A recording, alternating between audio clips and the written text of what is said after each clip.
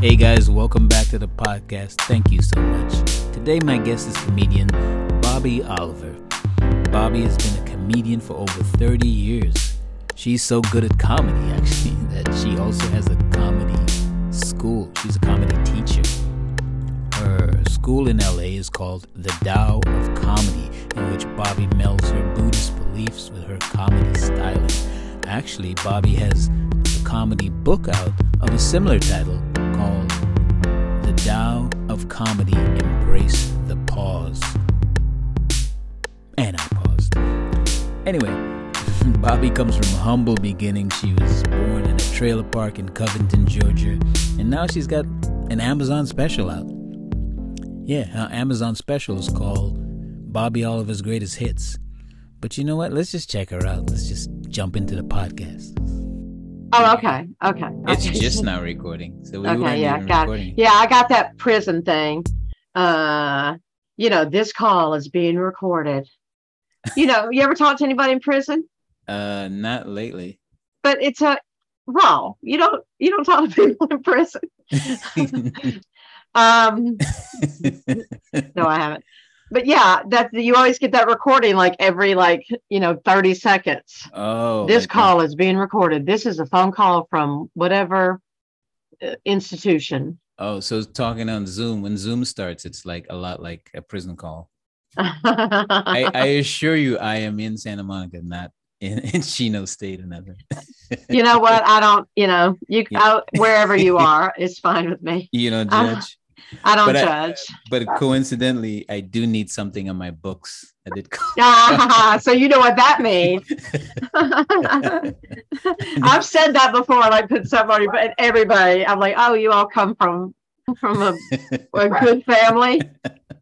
We have Bobbi Oliver here. Bobbi is one of my favorite comedians. By the way, it's Bobbie. Don't mess it up. Thank you. Don't make it masculine or whatever it is, right? Yeah, don't make me a boy. Don't get it twisted. Or learn how to spell too. Yeah. Everybody wants me to be a boy. I can't tell you how many. Some dude named Bobbi Oliver is getting all my Venmos. Really? Oh no. Yeah. And then people be like, "Can you get him to send it back?" I'm like, "No, that's between y'all. You're the one that can't spell. That ain't got nothing to do with me." He came up ever since. Yeah, he's putting my picture on his page now. I'm the best thing that ever happened to him. There are 3 other famous Bobbi Olivers. Really? Yeah, there. One is a painter in New York, and she gets a lot of my emails, and her husband sends them to me. I have a relationship with her husband. An email relationship, and and then there's this Australian historian author. Like people think I've written a bunch of books about wars in Australia. I assume there have been wars in Australia. I thought you said famous. That's not. But if you Google me, you think I wrote that book. And also there is, this one's a guy, but he spells it Bobbie. It's this blues singer named Bobby Mercy Oliver. That's a cool name, though. He sounds like the coolest one. That's. I would give you number 1, and then him like a second. Comedy's a little better than blues. And the Australian is clearly last. The Australian shouldn't even be in the ranking. She needs to change her name. Yeah, she's a historian. That's not. Nobody cares. Clearly, nobody cares about history. I know, right? Clearly, Americans neither know nor care. No. About history. I went to public school in Georgia, so don't ask me any. Oh, questions. Yeah, that's right. I should say that Bobbi Oliver is from Georgia. Mm-hmm. What part of Georgia? I claim to be from Athens, Georgia, but I'm actually from a little town called Covington, Georgia. Covington. So that's outside of Athens. Between Atlanta and Athens. I'm sorry if my dogs are being very loud right now. I have 3 pugs, and they know not how to shut the fuck up. Your pugs are like hecklers right now. We have 3 pugs. 2 of them are 13, and 1 of them is 15. Oh wow! Is that so? We are way too good at keeping stuff alive. But the 15-year-old, she never shuts the fuck up ever. You know what? I'm just going to go shut the door. It's bugging you more than me, but go for it. Do it, yeah. Okay, hang on. I'm going to turn this off because I'm in my panties. Oh. And we don't have that kind of time. Get in here, baby. Yeah. Chino State. Rikers Island. No, what's the one near here? What's the club? Well, that's the one is Chino. The only reason I know about prison life because a lot of people in prison has seen Cool Runnings. Oh, really? For some reason, it's like a safe movie to play where it doesn't incite violence. Wait, John Candy doesn't incite violence? What? No. So, like, yeah, prisoners are always thinking that I did time with them. They don't even ask the question. They just go, "Hey, man, we're gonna stay out this time, right?" I'm like, "Oh, I'm definitely staying out." Well, it's probably kept you from getting your ass whooped a few times. Probably. But man, you that motherfucker on Cool Runnings. Right. I hated that fucking movie.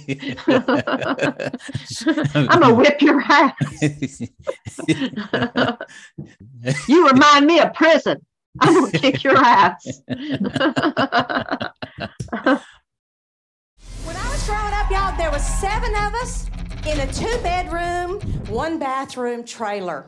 Yeah, I remember my brother went to prison. He wrote me a letter. Dear Bobby, this place is a palace. They only got 2 guys to a room. They eat 3 times a day. He said, I want to stay here forever. Oh wait, I have to give you a proper introduction, right? Don't I? Sure. Bobby Oliver, comedian extraordinaire. You've been doing it for years, and you've been teaching. What's fascinating about you is that you teach comedy, and you do it well, because you've churned out a bunch of comedians in LA, and some people love you for it, and some people hate me, but I have all the right enemies. Sounds like a good country song. All the right enemies. Well, I will not be writing it, contrary to my accent. This is how you know you're old. Now, when people introduce me as a legend, they're like, legend Bobby Oliver. I'm like, oh fuck, I'm old. I got old. That's kind of cool, though. Yeah, you could be older and not get the legend thing. Yeah, know? It could be cunt Bobby Oliver. Could be worse. That's great. But people in prison don't recognize me at all. Well, that's good. They don't play my movie. Well, when you get to my level, Friends in Low Places. I love having it. You know that song, Friends in Low Places? Yeah. So one time when I was on the road on the East Coast, I was doing this gig. I think it was in Georgia, maybe like really South Georgia, somewhere. And it was like so redneck, I was scared. Like they had like literal cowhide on the bar stools. And so before the show started, they put on that song that I Got Friends in a Low Place. Who sings that song? I actually don't know who sings it. You know, what's his fuck? Anyway. George Strait. No. He's older. Or he's dead. I'm just guessing. Somebody Google it because we don't care enough to figure it out. Anyway, that song came on. And the whole bar is singing. I got friends in low places. Like it's going crazy. And then the bartender or somebody was like walking across the room and like tripped over the plug to the jukebox or whatever. Yeah. And it went off. The song stopped. And everybody was like, oh, damn. So instead of like plugging it back in and restarting it, he goes, okay, well, here to make you laugh is Bobby Oliver. Oh, man. It's Garth Brooks, like, by the way. Garth Brooks, yes. Garth Brooks. I was like, fuck. So I was like, all right, let's sing it together. And we just sang, sang the song until they got it out of their system. And That's then a great way. See, that's smart. That's like a clever way to. Yeah, it's a clever way to not get murdered by a cowhide bar full of rednecks. I wish I had thought of that, but because I was in La Puente or someplace doing a show, and they turned off the Laker game. I told you it's comedy time. Enough with this game, and the guy shuts it off. And now the comedy of Raul de Lewis. And people were pissed. They didn't give a damn. And did you be like, okay, let's break out a basketball? But I'm always performing up against whatever, big thing is happening. One night I was on stage, and I noticed that people are starting to drift away from me on stage over to the bar. And I'm like, wow, am I doing that bad?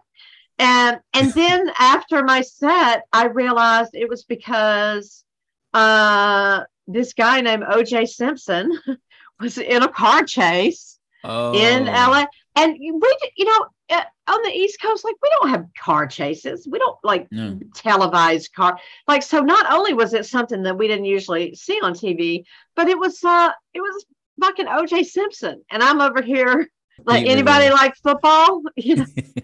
Isn't that what played? Yes, but you can't compete with a double homicide. I have tried. He killed 3 people that day. He killed my set. And you've killed, but not literally, so you don't compete. Wouldn't it be funny if I admitted that on this podcast? Like, I'm like, well, actually, Raul. I would cut that out because I ain't no snitch. Thank you.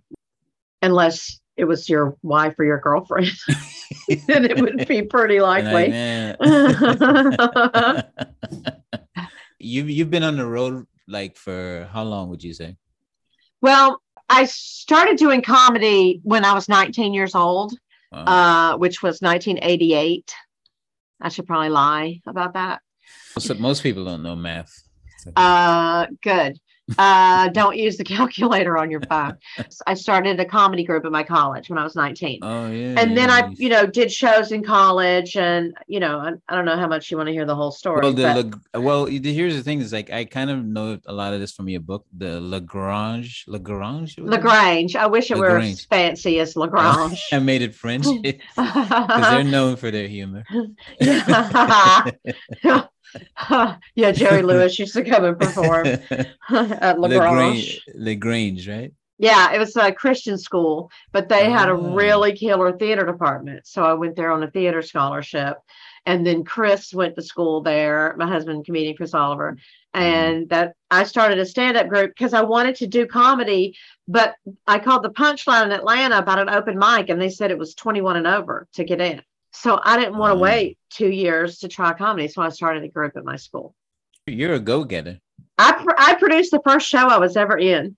Oh, really? Yeah. It was after the second mental institution I'd been in. I came out and I was like, I'm going to do comedy. I didn't know that about you. I didn't know you didn't. Oh, okay. So when I was in 11th grade, I spent most of my junior year. Well, I was 16. I spent most of my junior year in a rehab / mental institution. Oh. Yeah. It was my best year of high school. It was my favorite year of high school. That's where I found out I was funny. They told me that if I signed myself in, I would only be there for 2 weeks. That's how they get you. Don't believe them. Like multi-level marketing. Huh? So I was there for months, and I had to buy a timeshare.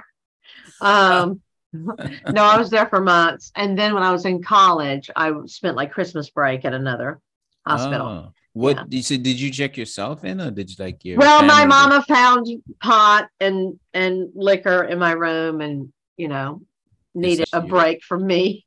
So she checked me into a place, came and picked me up from school. I didn't even know I was being taken there, and I didn't get a chance to say bye to any of my friends or anything. So but I'm kind of glad it happened. Oh, really? Yeah, because they loved it. I killed. What? You were doing 3 nights a week. So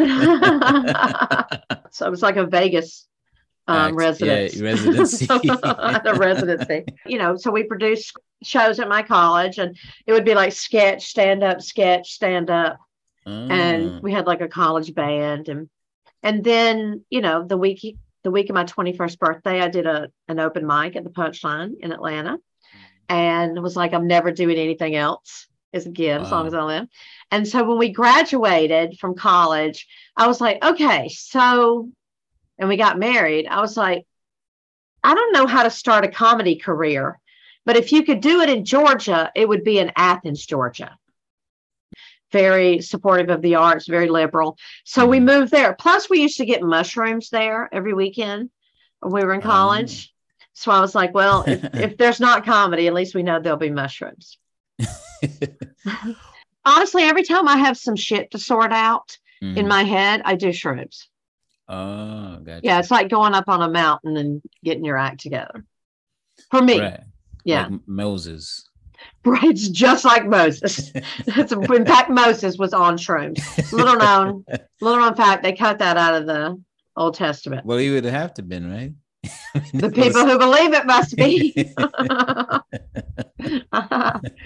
I'd realized like I know a lot about you, but now I'm learning more. Like I didn't know that booze and liquor was caused to be in a mental institution. I mean, they just want to get rid of me. But everybody smoked pot. I mean, everybody did. So yeah, but I was in AA for many years in high school and college. Oh, okay. And that's where I started getting my like public speaking experience.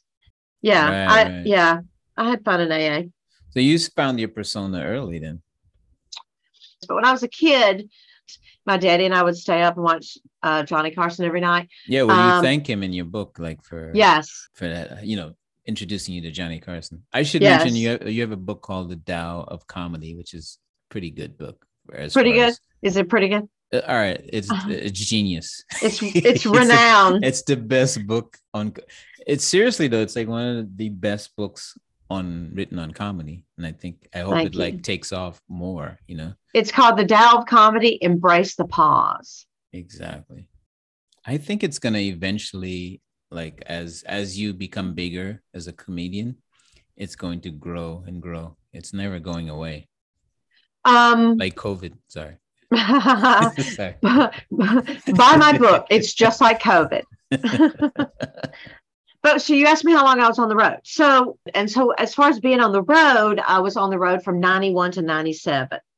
Pretty much full time. Pretty much. Wow. Most of the time only home a day a week. And you were married then, so like So it was, and it was new. it was 30 years ago. The newlywed phase where you're supposed to be going at each other. So like Chris, we lived in this big house on 4 acres in Athens, Georgia. And Chris lived there by himself, and I lived in some shitty hotel somewhere in like Alabama or Indiana or, whatever. And this was like pre-internet. I mean, somebody had the internet. Al Gore had the internet. People didn't have the internet. So like there was no smartphones. There were no laptops. There was no social media. So you were like alone. So, I was on the road full time for 7 years, and I carried a gun, by the way. Oh, wow. Isn't that a thing in Georgia though? Well, I mean, I didn't care. I only carried a gun when I was on the road.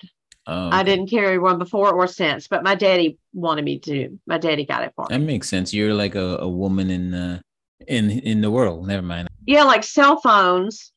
I didn't have a cell phone when I first started doing comedy. I didn't even have an ATM card. I didn't have AAA the whole time I was on the road. I didn't get AAA till I was here. So you're a sitting duck. You're in a different state every week. You're driving around at night. You don't know, where you're going. Plus, when you're not in a hotel, when you're in a condo, it's always with 2 dudes. That you don't know from Adam. Did you ever have to pull that gun? No, but I've threatened to pull it. And you're probably more threatened by the other comics than the that's when I threatened to pull it. So I was on the road. At first it's great, you're getting paid to do comedy. At first it's like, oh my God, this is my life, right? And then after a few years, you're like, oh my God, this is my life. And I mean, if you like to be alone, go on the road. Right. Like I've gone to eat alone. I've gone to amusement parks alone. Like I don't recommend that, by the way. The amusement park alone. Yeah, I don't recommend it. Don't recommend it. So we moved to LA, sold our big house on 4 acres, moved to LA in 1997. Mm-hmm. And we were like 27, which we were already too old to move to LA. Yeah, they're like, I'm surprised they let you in. They're like, yeah, get the fuck out. So, so then I got a real job. So I went from being a professional comedian on the road to being a maid, and then a telemarketer, and then a nanny. And then I started working at Pasadena City College, running their non-credit admissions office. And then I started teaching a class at Pasadena City College. So it was all a progression. But the whole time I had real jobs, I was doing comedy, almost every night. Oh, really? Because that's what But, I didn't know anything about the LA market when I moved here. And if I had, I would not have come. So I'm glad I didn't know, because I would not have come. Because, LA don't pay. Oh, yeah. You're trying to be seen. You're just trying to be seen, and you're trying to get tight. Yeah. Yeah. So actually, my first 2 gigs in LA did pay. So I really had like a sense of security. Yeah. Yeah. So, and one of them was at the Comedy Store, and the other one was at Bicycle Casino or whatever. So, yeah. So I've been doing comedy about 16 years, when I thought maybe I had something to offer as a teacher.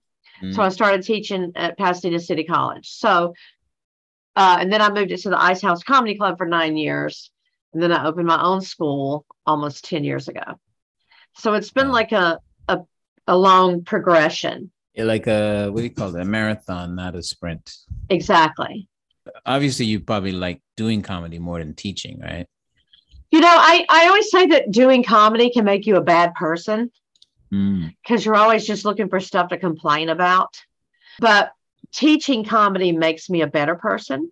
And also it keeps me young. I mean, not keeps me young, but makes me feel young. I know what people are talking about. I know what people are saying. I know, I find out the new lingo and stuff. And, and I actually do very much enjoy teaching comedy. I love what I'm doing. I just need a day off every now and then, Right. Do you ever have to screen like who you like? Okay, I'll teach anybody, but this person's got to go. Like, do you have to like, because sometimes comedy can draw in, as I've seen, some unique personality types. I have had people in my classes that, turned out to be, stalkery. I've had stalkers. I've had people just who I'm one of those people where you either love me or you fucking hate me. And so people like to let me know which one that is. So I have a lot of people who are just way too into me, and a lot of people who really hope I die and want to tell me that. So Jesus, God. But I have. So you still have that gun, right? I have had people before that I've said, "Hey, don't ever leave me alone with this person." You said that to me before. Right. I've said it about you before. Never. I'm telling everybody, can you please leave me and Raw alone? Please, for 5 fucking minutes. And just be alone with Raw, please. You have a, what do you call it? Like a cult leader kind of status. Yes. I have noticed that people around you in your classes they're like, Bobby Oliver, she's my leader. I've had to tell people before, like, I'm not your spiritual guru. Right. Take it down a notch. So, not to say that they're necessarily a stalker, but just to say that I've had to like kind of space out what I do. And well, I mean, you have sort of Eastern, because you're Buddhist, right? Yes. So you have like an Eastern philosophical approach to your life, and that is spilled over into your comedy. Comedy is so personal. It's your whole self. It's you're the writer, the producer, the costumer, the performer, the publicist, you're everything. And so it's incredibly personal. And so when I'm teaching comedy, I put all of me into it. I'm not kind of holding back. And because of the philosophy, that it does just become this real kind of life-changing experience for people. And I understand that. That's true. And it's a different approach because your book, The Tao of Comedy, is I like mentioning it because it's really a unique approach to comedy. You're helping people find themselves and find their persona and their who they are, and you're getting rid of their egos. Egoless comedy, isn't that what you say? Right. And I'm just trying to de-hack comedy one comic at a time. Right. Because comedy has become a marketing scheme. How so? What do you mean? It's become a means to an end. Oh, right. To get your sitcom or you're this. To take over the Tonight Show, to make a lot of money. Yeah. And it's just, and it infects, people are always like, this is killing comedy. If anything's killing comedy, it's that. It's that using comedy to be, a means to an end. And I quote in my class, Alan Watts says, the purpose of dancing is not to land on a certain spot on the floor when the music stops. The purpose of dancing is to dance. Right. So the purpose of doing comedy is not to get some carrot at the end of the stick. It's to express yourself, not to be more marketable, more castable, or get rich or whatever. Because if all you care about is that, you're going to wake up 20 years from now and realize you missed the whole thing. Mm-hmm. Exactly. I guess it's like sex. You don't want to be doing it just to get rich. I mean, although I'm not above it.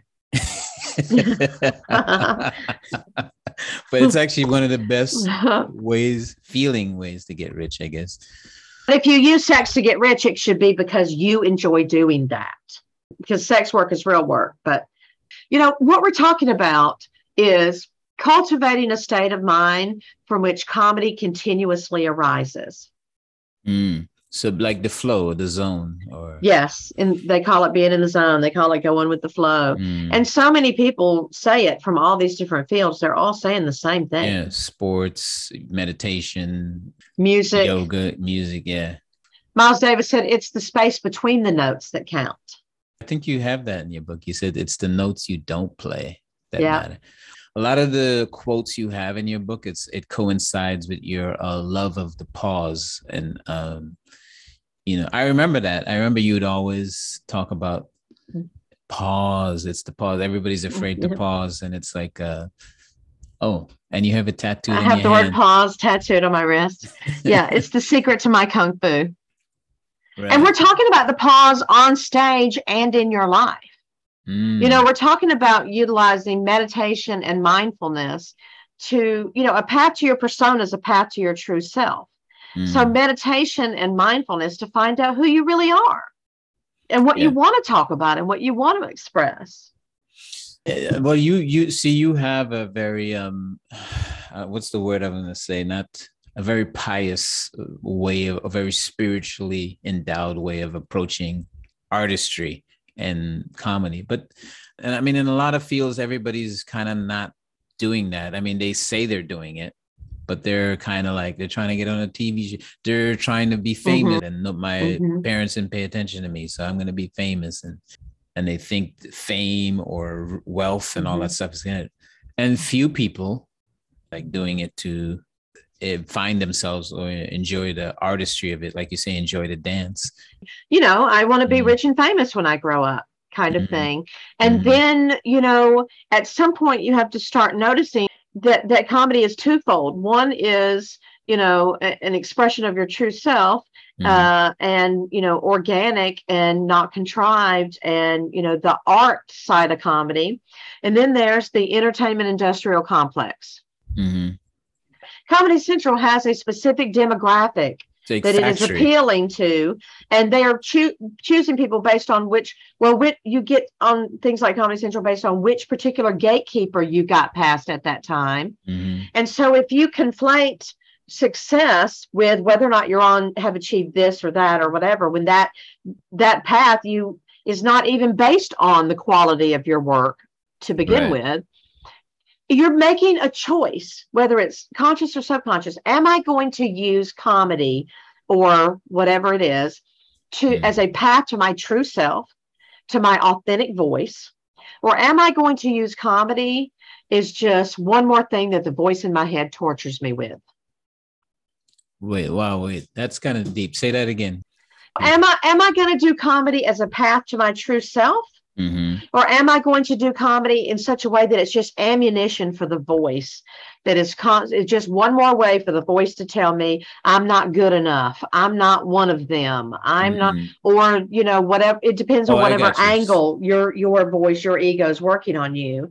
And so you've seen it. You can pursue comedy in such a way that it allows you to express yourself and have a tangible means of processing trauma in your life and other things. Right. Or you can use comedy to just constantly beat up on yourself and be miserable. And plenty of people who are pursuing comedy in a way that makes them miserable.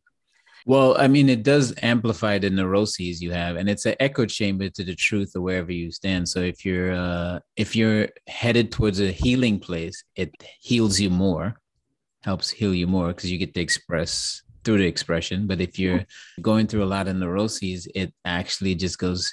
It's like a mirror almost. It shows you exactly where you are, and so then you're amplifying that. And if you're doing comedy, you have a neuroses at least.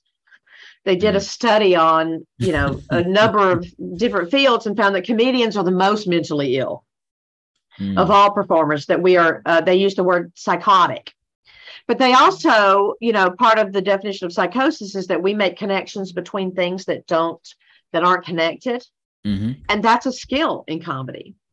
Right. Most people are not going to go out, in rain, sleet, snow, or whatever. I mean, this is LA, so heat, and, and rain once a year. They're not going to go out, wait 3 hours to go up, sit through a bunch of people they don't want to listen to, pay $5, do 3 minutes or whatever. Most people are going to stay home with their significant other and their dog, and they're going to watch TV. Most people aren't going to put themselves through that. I mean, I feel like that about a lot of the arts. Like, I mean, I see ballerinas and I'm like, Jesus, there's stuff that they're getting psychologically browbeaten and, and having told to lose weight and do this. And it's and like their feet, there's no such thing as like a casual ballerina. No. Or like like somebody who just kind of does hobby. Yeah. Like I don't know if you've ever seen what happens to a ballerina's foot.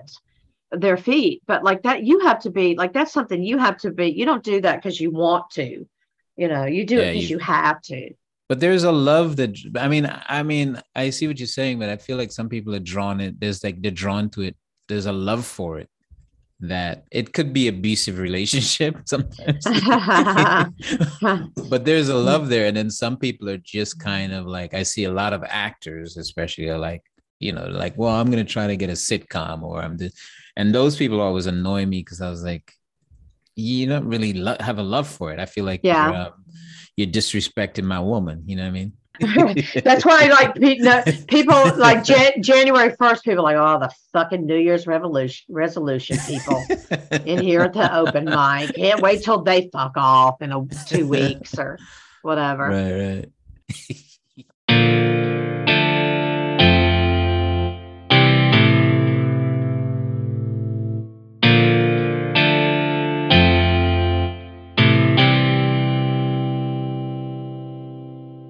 Well, you start to realize we have a lot. There's a lot of commonality in a lot of us. You think that you're different from this cowboy, and you start talking about your friend being cheap or whatever, and he's like, "That's yep," and he starts pointing at his friend, and he's like, "That's just like my friend," or I got my heart broken too. You're he's like, my friend's a loser too. Exactly. I'm recognized in prison. This guy's a loser.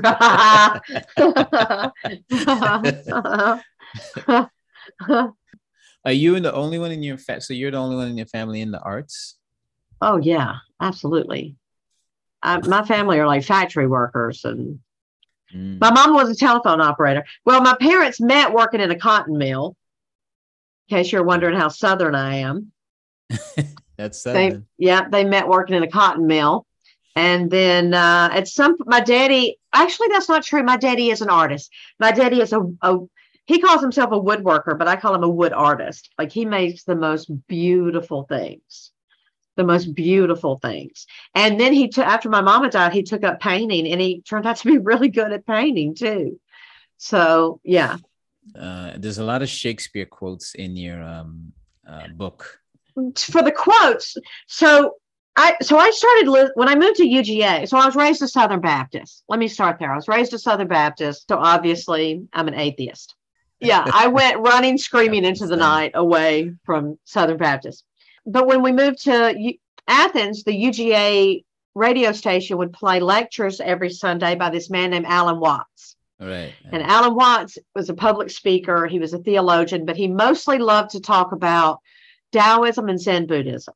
Mm-hmm. Those were his favorite topics. And I've listened to so many amazing, I have this huge CD collection of his speeches, and it just completely changed my life. And so I started reading a bunch about Taoism and Zen Buddhism. And then when I decided to write the book, I went back and researched and started reading a lot more about it. And so because from the time I had the idea of the Tao comedy until the time it was a book you could hold in your hand was 8 years. So for 8 years, as I did research, I collected quotes. Every time I would see somebody say something that fit my book, I would save that quote. So I had a huge, long thing of quotes just so I had plenty of time to kind of gather them. And you see just from all the different fields they're from that everybody is basically saying the same thing. And Taoism, Tao is spelled T-A-O. Tao means the path or the way. So the Tao of comedy just means the true path of comedy. Just means, yes. So the Tao of comedy is the path of comedy. Taoism is understood. It's the true path of comedy, the true nature of a thing. And you don't do comedy. Comedy does you. I do feel that way. I believe you don't choose the joke chooses you. And it chooses how it wants to be told. I wish I could be like this every time, but when I've done improv, you kind of wake up as you're coming off stage. You come back into your body and you're like, you see people clapping and laughing. You're like, wait, who was up there? I'm not that funny. you kind of felt like you got help. You know what I mean? Yeah. And that's what I mean. Cultivating a state of mind from which comedy continuously arises. So instead of being like, oh, what's funny? You basically, or you show up in your own life. You know, Zen Buddhism is about having a transformation of consciousness so that you can experience life directly without filtering through the voice in your head, filtering through the ego. And so that's what the Tao of comedy is. So we all have, there's a story in Hinduism that says God split itself into everything, every rock, every tree, every squirrel, every person. So God could see itself from every possible point of view. So it's literally your job from the universe to report things back from your point of view. So if we are all cells in the body of God, then we are all the creator. So we have that creativity in us all the time. But when we're walking through life and that voice is just constantly narrating rock, tree, that guy I hate, there's no place to write. There's that space that's needed. We all want that big idea, that big aha moment, but that aha moment needs a space to move into. Right. It's kind of like the Dalai Lama says, when you speak, you're just regurgitating what you already know. But when you listen is when you learn. So it's like taking that time to quiet as opposed to project. Exactly. So if you want something, first pursue nothing, because something needs a space to move into. I never go on stage without doing a meditation, without going in the corner or in the bathroom stall and, focusing on my breath and lowering my heart rate and bringing myself back into my, like you're talking about, you have that out of body experience. My goal in life is to be as present as possible. I tell my students, your homework is to catch yourself thinking. Every time you catch yourself thinking, come back to where you are right now, what you're doing right now, what you're looking at right now. When I'm in the present moment and I go out in the world, I feel like funny things glisten. Right. And if you can't be friends with the now, if you're all about the future, if you get that thing you finally wanted, you're only going to enjoy it like a minute. Right. And then you're on to the next carrot and the next stick. But maybe it just never stops. Like I've embraced the fact that, oh no, I'm not ever going to stop. You know what I mean? You can be extremely motivated Mhm. and still, following the Tao. You can still have goals. I mean, I've accomplished a lot. I'm from a trailer park in Georgia. I own a comedy school in LA. It's about to turn 10 years old. You're like Virginia Slims. You've come a long way, baby. I should start smoking Virginia Slims in a holder. You've come a long way, baby. But yeah, I mean, it's not about not having goals or accomplishing anything. No, I just mean like, how people think happiness is this one place, this destination, Yes. and then you sit back and chill. It's like, okay, Yeah. you're constantly growing. So now you want to expand. Now what's over there? It's like kids. You give them the toy and then they start playing with the box. Ooh, what's this about? I got a question. Who are some of your favorite comics? Well, gonna sound like bullshit, but Sally Mullins and Chris Oliver really are those two are your of friends. my two favorite, and my husband is, but they just, I mean, so brilliant, and they kill. Like, by the way, watch my comedy special. Have you seen my comedy special, Raw? On Amazon. Yeah. Yes. You did? Yes, I did. I told tell Dion the truth? about it. Oh yeah. So watch my comedy special, Bobby Oliver Greatest Hits, but also watch Sally's comedy special called Sleazy Does It. But yeah, I like Maria Bamford. I also really like you. I was asked to give my recommendations for who should be in that Vulture magazine top comics a few months ago, and you were one of the people I recommended. Yeah, I can prove it to you if you don't believe me. I'll show you the email. That's hilarious. Kate Cantor's really good. There's so much good comedy out there. And if you're a regular person listening to this, just know that the best comedy is not really happening in big comedy clubs. Right. The best comedy is happening in all these little places around. What do you think the difference is between, because you were just naming all these people that they don't have Netflix specials. You're like one of the only ones that has a special, but yet they're brilliant. So what do you think that is? Well, and a lot of people who have specials, nobody's laying eyes on those specials. Nobody's paying much attention to. When I saw your special, I was thinking like you should have had a special. Well, I produced that special. I invested like $3,000 in it and put it out there. It's a greatest hits album. So I wanted it to be, higher quality. You have got to stop taking Facebook quizzes. They're data theft, and they're not even trying to hide it anymore. Nowadays, Facebook quizzes are like, what does your social security number say about you?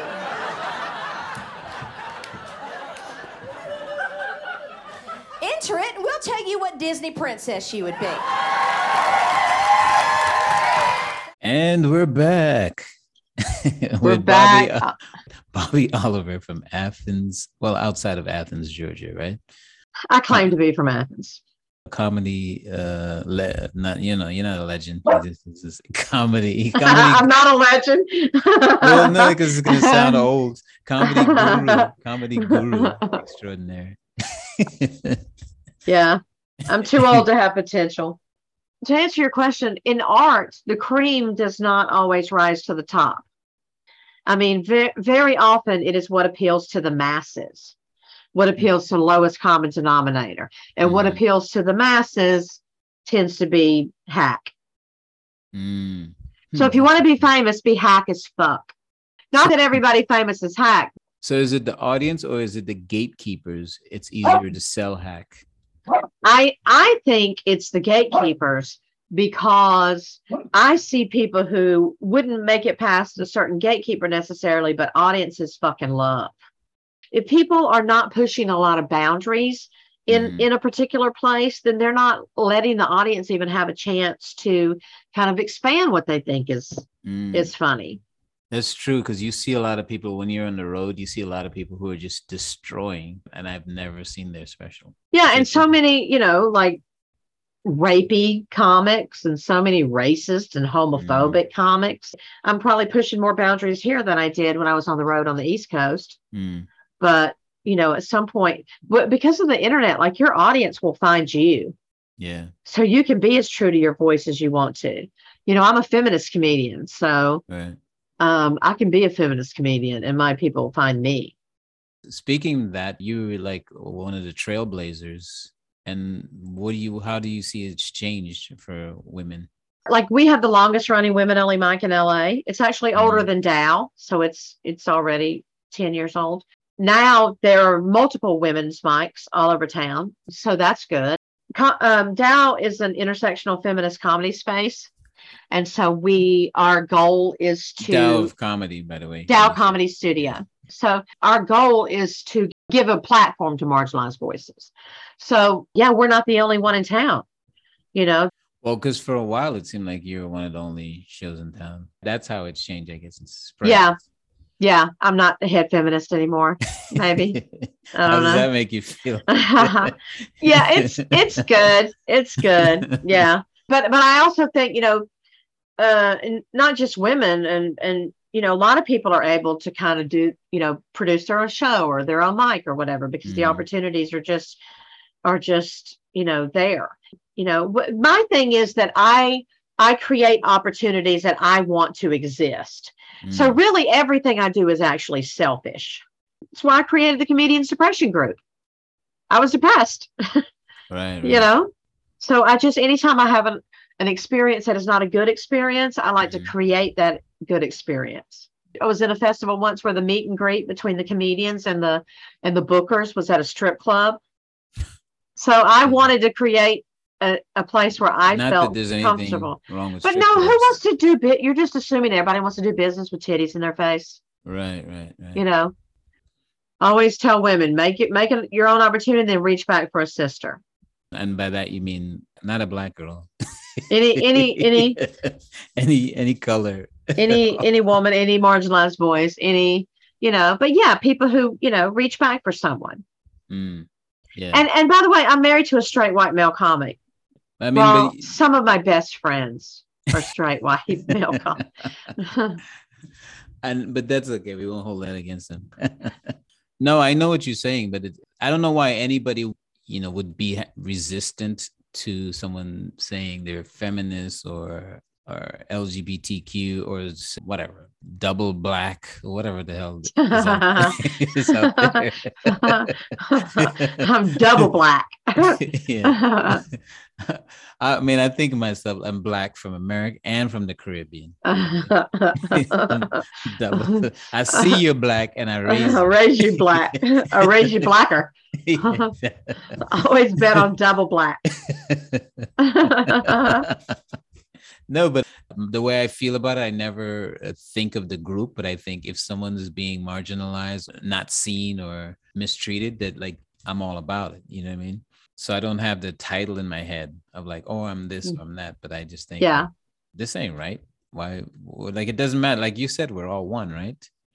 Well, like, and you look at flyers in particular places, and it's just like all dudes. I've pointed out things before where I've been like, look at this flyer, 20 people on, they're all dudes, no women on this flyer. And then somebody would write, yeah, Bobby, there are also no people of color on this flyer. And I was like, oh shit. Yeah. Like I had that blind spot, like it had to be pointed out to me. I'm just looking for how many women. I'm not looking for how many, people of color, LGBT folks. Oh, and when we expanded Dow, we put in a wheelchair accessible bathroom. And got ramps for the 2 stages, because that's another thing. Like if one person can't come and perform because of that, then that's one person too many. It's also good for skateboarders. Oh, I roller skate around there. Yeah. Don't even act like I don't roller skate at Dow, because I do. Yeah. I love that. And by the way, I was, if not the only, I'm certainly that I know of, the first person to ever talk about ethics in comedy in a comedy book. But because there's so many people who are woke now and who don't want to do or hear racist, misogynistic stuff, then there are comics who spring up as the backlash to that, who do more racist, more misogynistic, more homophobic, because they're the anti-woke crowd. So they're like trying to ride, the wave of the P. We're not PC crowd. And they go on and on about free speech, free speech. It's like, were you arrested for telling that joke? No, then you had free speech. That's the definition of free speech. It doesn't mean other people don't get an opinion on whatever shitty thing you said. So they spring up. They in Zen, it's it says everything everything inspires it. Its own opposite. Everything is interdependent upon its own opposite. So like the yin yang, like you can't have good without evil. Yeah, well, that's how you know what funny is, by seeing what funny is not. Exactly. And that's how you know how to make a joke work, because it didn't work and you figured out why it didn't work. Right. I'm kind of surprised that there's enough of the counterculture so that you can have a racist room. You know what I mean? Oh yeah. Or rapey room, I mean, the Comedy Store, and so people go, well, if you don't like it, don't go to Comedy Club. Just don't go. Guess what? They stop going. Yeah. Guess what? That's another club that's going to close. That's another night of the week. There's not going to be comedy. That's another. Yeah. So, you're not doing comedy in your living room. If people are paying to get in, they have an opinion. It is weird that you bring up an interesting point, because sometimes I do see certain comics. I'm not into trying to judge people's thing, but I see people and I go, you actually should get therapy. Like, you know what I mean? Like some of the stuff they're saying when they're angry about their spouse, or some of it sounds so violent that I'm like, this is not funny anymore. We should probably call somebody. Well, yeah, and that's half the open mic at a lot of places. Wow.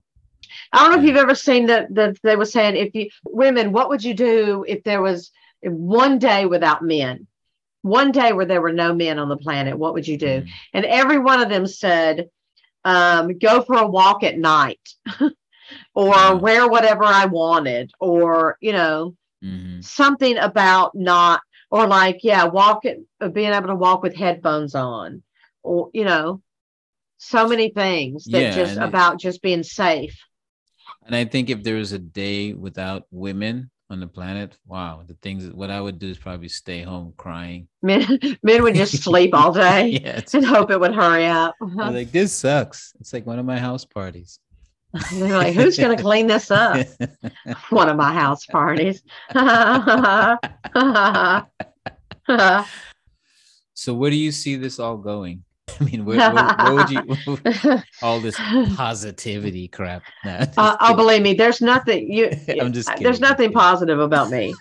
You know that. There's nothing. Yeah, I'm again. The best thing that ever happened to me was learning the phrase toxic positivity. I'm definitely just a bitter ass comic. I mean, where do I see it going? I just want to, my goal. So I'm about the process. I'm about the process, not the result. So I am successful as long as I'm continuing to, speak from my authentic voice, speak truth to power. As long as I'm, nurturing other people's voices and giving people a platform, especially people who wouldn't otherwise have one. And to just continue to, every time I find out I have a blind spot, try to see in a new way, or, incorporate more things into my field of understanding. Because it's not really that hard to just kind of treat people like they want to be treated. Yeah. On that note, thank you, Bobbi Oliver. I've had so much fun. This was so great. This is so cool to talk to you, and I'm glad that people get to hear who you are, and like you are a comedian extraordinaire and a comedy teacher and a comedy guru, and from what I heard, a sex god. We should have said that on there. That would have got me more students. Oh, we're still rolling. Oh, okay. I actually learned a lot from the Me Too movement. Yeah. Yeah, I learned that I'm touching people without their permission. I'm making dirty jokes to people in things that are inappropriate. I'm saying and doing inappropriate things. Right. So, I had to catch myself and really learn that it's not just men. Maybe somebody in my class, some guy in my class doesn't think it's funny when I hit on him in class. You know, right. like I think it's funny, but maybe they don't, maybe somebody doesn't want to smack on the butt when they walk by me, you know? It's not football. Right. So I should play football. That's what you're saying. That's where you can get all that I up. want to smack some ass. If If you want you to wanna- smack some ass, play football. Yeah.